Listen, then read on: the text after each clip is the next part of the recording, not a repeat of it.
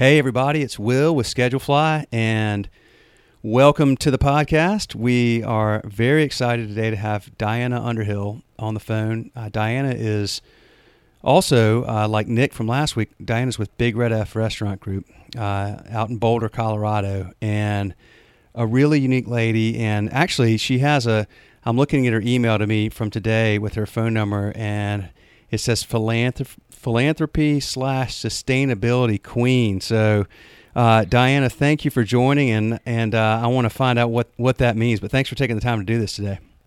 Oh, absolutely. Thank you for having me. So, happy to be here. Yeah. Well, I want to ask you about that, and I want to ask you about. There's a lot of things I want to ask you about, but let's get started with just your background in the restaurant business. How'd you get involved, and how long have you been a part of the restaurant business? Oh, goodness. I think I started bussing tables when I was 14. So, that's a good 30 years now that I've been in the restaurant business in some way or another. But I started working for Big Red F in May of 2000 at Zolo, which was our first store. And I started out as a server, and I actually still wait tables there one night a week at Zolo. And then in addition, I manage all of our philanthropy and newly our sustainability initiatives for the company as well. Okay. All right. There's a lot to unpack here. So you've been a part of this group for 18 years, which is phenomenal. It's amazing. Yes. Yeah, it really is. I mean, people move around a lot in this business just generally. So, so you got involved with Zolo in 2000. That was Dave's first restaurant? It wasn't Dave's first restaurant, but it was the first restaurant in the company that became Big Red F. Yes. He'd had another restaurant beforehand. He had the one that was up there out of town up on the hill. I remember him telling me about that in the book. That's Lick right. Skillet. Okay. Lick Skillet Cafe. Okay. Yes. So Zolo was the first at Big Red F. So then how did you know anything about Dave and Zolo, or I know he's got a great reputation now, but back then, was it just kind of by chance that you came across the opportunity, or how'd that happen? It was pretty much by chance. A guy I was dating, his stepmother was a financial planner for the chef at the time at Zolo, and I was looking for a new job, and she just connected me with Zolo, and I got hired, and I really loved it from the beginning. I had been working in the restaurant industry for a number of years prior to that, but Zolo was so unique to anywhere that I had been before. There was such an emphasis on community and connection with your guests and connection with the staff, and it's really an amazing group of people that have worked there throughout the years and continue to work there. And without a doubt, my best friends have all come through the restaurant industry. I met my husband at Zolo. I just really love the feeling of being in the stores, and that's a big part of why I still wait tables one night a week, is just the interaction with the guests and the interaction with the coworkers is so much fun that I haven't been able to let it go. How is it different? I mean, what do you mean about that? Like, what were some things that you noticed right away, or that that haven't been in the business for a while before that were different? Like, how were you all able to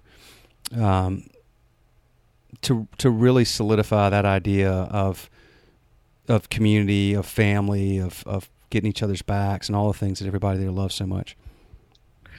I think one of the things I remember, I'd been at Zolo maybe a couple of months, and we had a staff meeting, and Dave came in. And one of the things that he said was, you all are intelligent and your guests are intelligent. So have intelligent and meaningful conversations with them. Really engage your guests and get to know them, which was so different from anywhere where I'd worked before, where you just kind of roll up to a table and say, hi, how are you? Here's our special. What would you like to order? Okay, great. Here's your food. Here's your check. See ya. And, the culture of Big Red F is really different, really knowing who your guests are, knowing them by name, knowing their preferences, knowing things about their family and what's going on in their lives. I mean, the connections that I've made with guests throughout these past 18 years are phenomenal. I also own a business, and every single investor in my business came from the restaurant group, customers that I'd waited on or known over the years. And I think part of what makes Big Red F different is that it's such a team environment that you can spend 5 or 10 minutes talking to a table and getting to know your guests, because you know someone else is going to run your food or run your drinks or greet a new table if you need it. So there's a huge culture of support within the restaurants as well. That's really awesome. So actually, you mentioned that. I want to ask you about that. So you own a yoga business, right? I do. I own a yoga studio in a small town just 20 minutes west of Boulder. And how long have you done that? The studio has been open for 7 years now. Okay. Well, congrats, by the way. So did you, Thank you. How did that all came together? It sounds like over time you were able to get a lot of support from the folks that you work with, from your customers. I know you mentioned before we started that Dave was real helpful with that. So I want to learn more about that. Tell me how this all came to be. Yeah, it's actually kind of a funny story. We were at a wedding, another coworker in the company, and Dave was there. I had been previously working for an international nonprofit organization, but I was looking to leave my job. And Dave asked me what I was going to do, and I just mentioned a couple different ideas. And I said, but I have this sort of crazy idea about opening a yoga studio in Netherlands. And he said, 2 questions. Is there a studio there already? I said, no, it recently closed. And he said, did it close because of lack of interest or poor business practice? And I said, more poor business practice. He said, great, open one. And I was like, Dave, I don't have any money. I don't know how to do that. He's like, no problem. We'll get money for you. And he said, I'll send you 6 business plans on Monday. I want you to take 2 weeks to write a business plan. Don't take any more time than that, or you'll spend the rest of your life writing the business plan. And we'll find money for you. And sure enough, 2 weeks, or he sent me the business plans on Monday. I took 2 weeks to write my own. And then within 3 months, I had all of the funding I needed to open the studio. And we opened 6 months to the day after that conversation with Dave. It was crazy. That's amazing. That's phenomenal to have that kind of support from somebody that you're working with, and not just you should do it, but I'm going to send you the business plans and I'm going to help you with it. That's where the rubber meets the road, and that's really must have been very that must have been just a very poignant moment for you, I would imagine. Just and probably just led to. I mean, I can't imagine the amount of loyalty you must have to an organization, a group of people that support you like that. Oh, absolutely. And, the thing is, I'm not the only one. There's a dozen people I can think of where Dave has just been so instrumental in helping us and continuing to help us. The minute I have a challenge with my business, Dave is the first person I reach to. Wow, that's really cool. Well, congrats. There you go. So you had one that closed, you opened, you figured out how to run the business well. 7 years later, here you are. So that's no easy task, by the way, to do that while also having, I'm sure a very busy schedule with not only just the serving once a week, but all the other stuff you do for Big Red F. So that's congratulations. And I know you couldn't do it without a lot of help, but that's really just what a neat thing. That's nice to have that kind of a diversity and balance in your life and your career, it sounds like. Oh, absolutely. Without a doubt. Well, so what does it mean that you are the philanthropy and sustainability queen? Tell me about your efforts at Big Red F in those areas. And it actually kind of came from opening the studio. When the studio first opened, it required that I was there a lot, but, brand new business, it wasn't really paying me a salary. And so I needed something that I could do from the studio that would bring in some income. And so I approached Dave about taking over our donation requests. And when we first started, it was a small, 5 to 10 hours a month job. And over time, particularly as our company has grown, it has continued to grow as well. So now it's a half-time position at 25 hours a week, and such an amazing job. I work with some incredible organizations in our communities that do amazing work serving people. And we, as Big Red F, as a company, provide a lot of, anything from $50 gift cards all the way up to catering, some big gala events for these organizations. And from the beginning, Big Red F has always been very charitable. Now we're just a little more organized with it. A little more. Well, tell me about organizing that. I mean, you must have because you're in Boulder, you're in Denver, you guys are now in Kansas City. You're in a lot of places. How do you manage that? How do you determine what organizations to support? Which do you have to tell some folks, we're not able to, or tell me more about that? Yeah. I think one of the biggest things is that over the years, we've become much better at recognizing what's close to us and what's close to our heart. And a big part of it is working with organizations that help people directly and provide direct care to individuals that are suffering, whether it's, a health crisis. I'd say that's probably the biggest one, is health crisis. And we do a lot with organizations that do things for children as well, and families, when one of their children have been impacted by a medical crisis. And as we have honed in on that and become much more strong in our support there, we, just tell other organizations that we support them, and it's amazing the work that they do, but here's where our focus is. And I think that that's, probably my biggest piece of advice to any other organization out there that's looking to increase their charitable giving, is to really notice what's near and dear to your heart and to your organization's heart, and then follow that.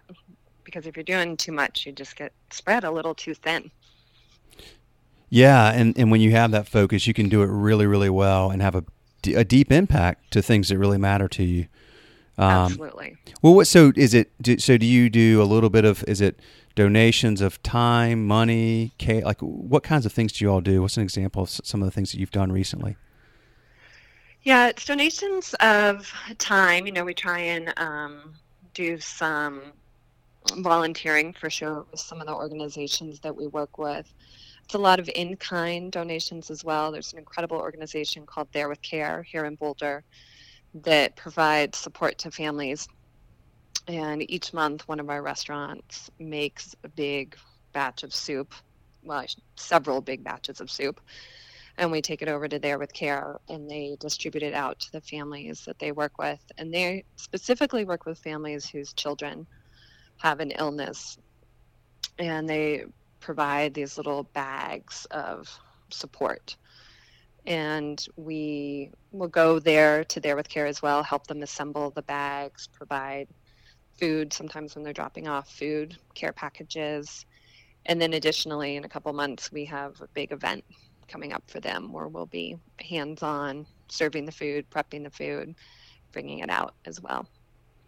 Awesome. And then tell me about sustainability. That's been such a big movement in the restaurant business, particularly over the last few years, and people are more and more attuned to the, where they eat, what kinds of practices do they have in place for, whether it's, how local the food is, or there's this stuff with straws now. Like, what's going on with that, and what is the Big Red F philosophy around that, and what are you guys doing about it?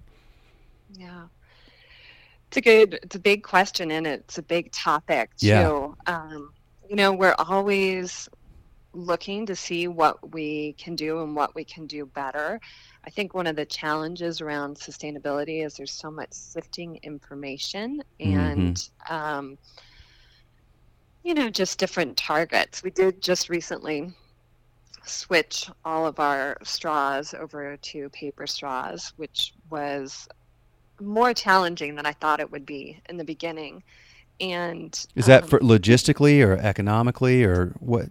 What do you mean? got a little bit of all of the above. Okay. At first we wanted to get all of our stores on the compostable straws, and that was our initial initiative. But the more I started to look into it, the more I realized that compostable straws are not really compostable unless they are in the ideal situation, a high heat incinerator compost, which we do happen to have here in Boulder.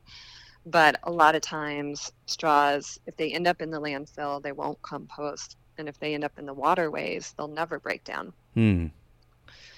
So then we realized that serving compostable straws, while it was a step in the right direction, it wasn't as big of an impact as we wanted to make. And reducing straw use and switching to a paper straw just made sense for us. It took some time to find the right paper straw. There's a lot of them out on the market now, but one that didn't disintegrate and one that continued to hold structure and look good and still deliver a good guest experience.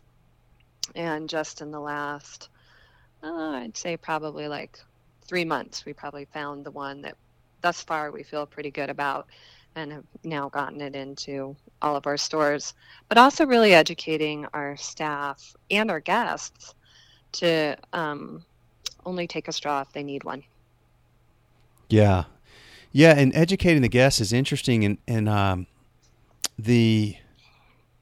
the other part of that, it seems like people are they're just really educated. Like they expect a lot of you guys, don't they? They do. They really are, because there's just so much information, and it's hard too, I would imagine, because like you said, sometimes there's information that's just maybe surface level, and I mean, to really understand what's going, like your example, like, okay, well, yeah, sure, you could have just done those straws and said we've got compostable straws, but then they're not really. Right. But people, the uneducated guests don't know that. The ones that are educated are going to say, whoa, hold on now. Wait a second. And so that's a tricky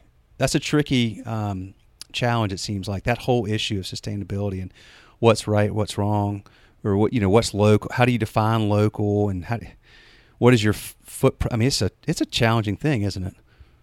It's super challenging. Yeah. It really is. It really is. But, the best we can do is just keep learning and educating ourselves and making the right kind of switches. And, going to a paper straw was one of those that was just, it felt good. We knew we needed to do it, and there's a little headache involved in it, but for the most part, pretty straightforward. And it helps that there's a big national conversation going with it as well. So a lot of the guests already, they've heard about it. They know that using a straw all the time, it's become a habit, but not necessarily a necessary habit. Yeah, for sure. So let me ask you this: just, you've been in the business for a while now. What are some of the things that you've seen change about the restaurant business over the last 10, 15 years or so, that maybe some things that are challenges, and then some things that are positive that have changed over the time?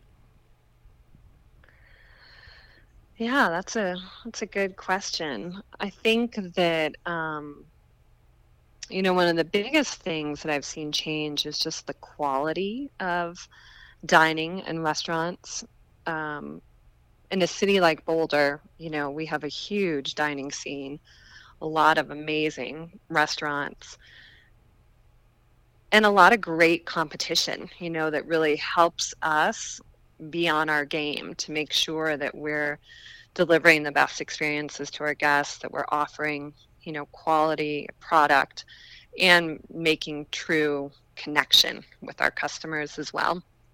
Yeah, you can't slack off at all in a market like Boulder. I mean, in most markets, but the amount of competition you have there is phenomenal. There's a lot of people doing some really great stuff there, but that keeps you on your toes, it sounds like. It definitely keeps us on our toes, yeah. And it's really a good thing. A restaurant like Zolo, we're about to celebrate our 25th anniversary next spring. And, if we were the same restaurant we were 25 years ago, we probably wouldn't still be here. There's an essence of what's the same: quality food, quality service. But over the years, we've really learned how to adapt as the dining market in Boulder has changed too, and as the competition has become a bit more stiff.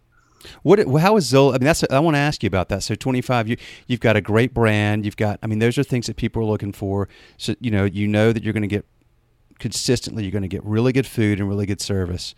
And that's what people are looking for. But then beyond that, tell me some things that have changed about Zolo that have made it better and have helped it stay relevant over all that time, because that's a very long time for a restaurant to, to keep the same brand and keep the same focus and keep chugging along and doing it really successfully like y'all have. I think it's a lot of creativity from, our chefs over the years, and they've had a lot of support and a lot of autonomy to really come up with their own menus, still holding to some of the tried and true favorites that guests have come to love and expect when they come in. But a lot of creativity around the menu, I think, has for sure kept us kind of a step ahead. And even just our space too, what the restaurant looked like when I first started working there 18 years ago compared to what it looks like now. It's changed with the time as well. And I think sometimes old restaurants don't always do that. They sort of hold on to what's worked for them. And because it's worked in the past, they assume it's going to continue to work in the future, and there's experiments along the way and some things that don't work. And, it's a trial and error process, I suppose. But I think as a whole, I think that's something that customers really appreciate is it is a restaurant where there is that same amazing food, amazing service, and great connection, but yet it's continued to evolve. Yeah, for sure. For sure.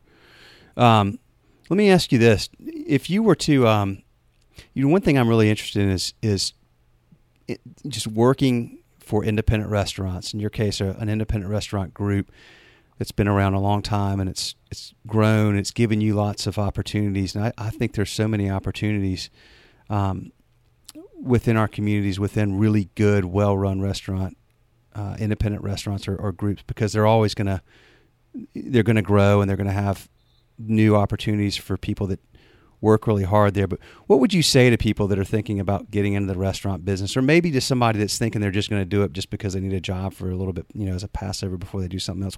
What sustained your interest in it for all these years? I think it's really the connection, the people, the human element of it for me that has felt so strong. Yeah. Definitely with my coworkers. The culture in Big Red F really is that of a family, even though it's sort of like a cliche thing to say, but we're really there for each other, and that's pretty phenomenal. And beyond the connections with each other as a team, it is a connection with the guest as well. And, Dave has this thing where he talks about every night in our restaurants, we're throwing a party, and everyone that walks through the door, we want to interact with them and treat them as though they've just shown up at our house for the party we're throwing, because that's what they're doing. Yeah. And, it's just such an amazing way to know people, interact with people. And, for me personally, I still really just love being in the front of the house once a week and, making somebody's day by a quality experience. I think that, for someone looking to start out in a restaurant, if it's just a job you're doing while you're getting through school, which is what it was for me initially, I think it's to remember that as much as a restaurant is interviewing you, you're interviewing them. So making sure that it's a culture that fits for you and fits for your personality, and that there's a good vibe in the restaurant, that you can tell the people that work there are happy and they're psyched to come to work as well, because there's a lot of places out there, even as a diner, you go in and you're just like, man, this kind of sucks. No one's having fun around here. Yeah. Which is definitely not the vibe at our restaurants. And I think that's for sure what's held me here for this long, is that just true, authentic connection. Yeah, for sure. I mean, you can tell that. I can tell talking to Nick last week as well, and it's something that it made me think. It occurred to me, gosh, if you were applying for a job in a restaurant, you really need to have the opportunity to talk to people that work there. To get like, what is it like here? What's the culture? Like to really get a sense.